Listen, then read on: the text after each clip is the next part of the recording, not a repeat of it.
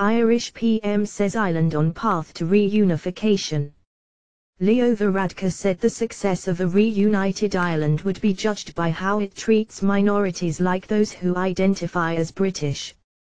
Irish Prime Minister Leo Varadkar has claimed that the Republic of Ireland could be reunited with Northern Ireland within his lifetime and has suggested addressing cultural issues that could arise from such a reunification.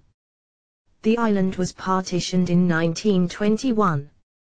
Speaking to state broadcaster RTE on Thursday, Varadkar stated that if the island were to reunite, there would emerge a minority group of roughly 1 million people who identify as British.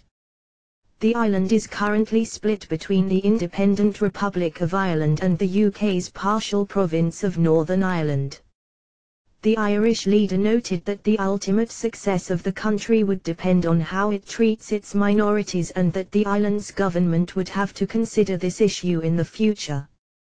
Varadkar has noted that if the island were to reunite, some aspects of Irish culture should be addressed to make British minorities feel more welcome.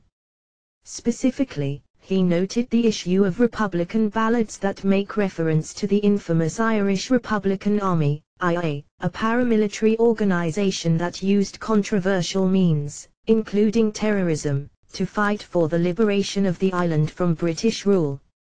What is a Republican ballad? A nice song to sing, easy words to learn. For some people can be deeply offensive to other people, Varadkar said, referring to a recent performance at a major music festival by a group called the Wolf Tones that caused outrage as it included the audience response to Up the Row lyrics that are widely associated with the IA.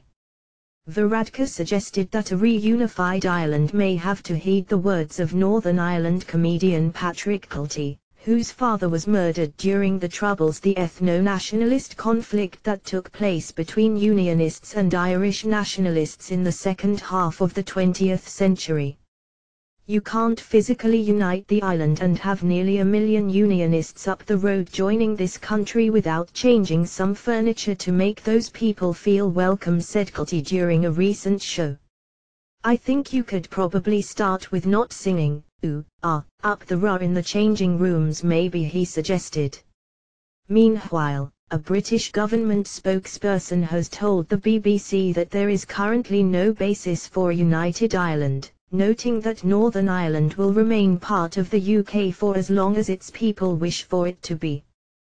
We are absolutely clear that there is no basis to suggest that a majority of people in Northern Ireland wish to separate from the United Kingdom, he said, adding that Northern Ireland, its people, and future generations have a bright and prosperous future within the UK.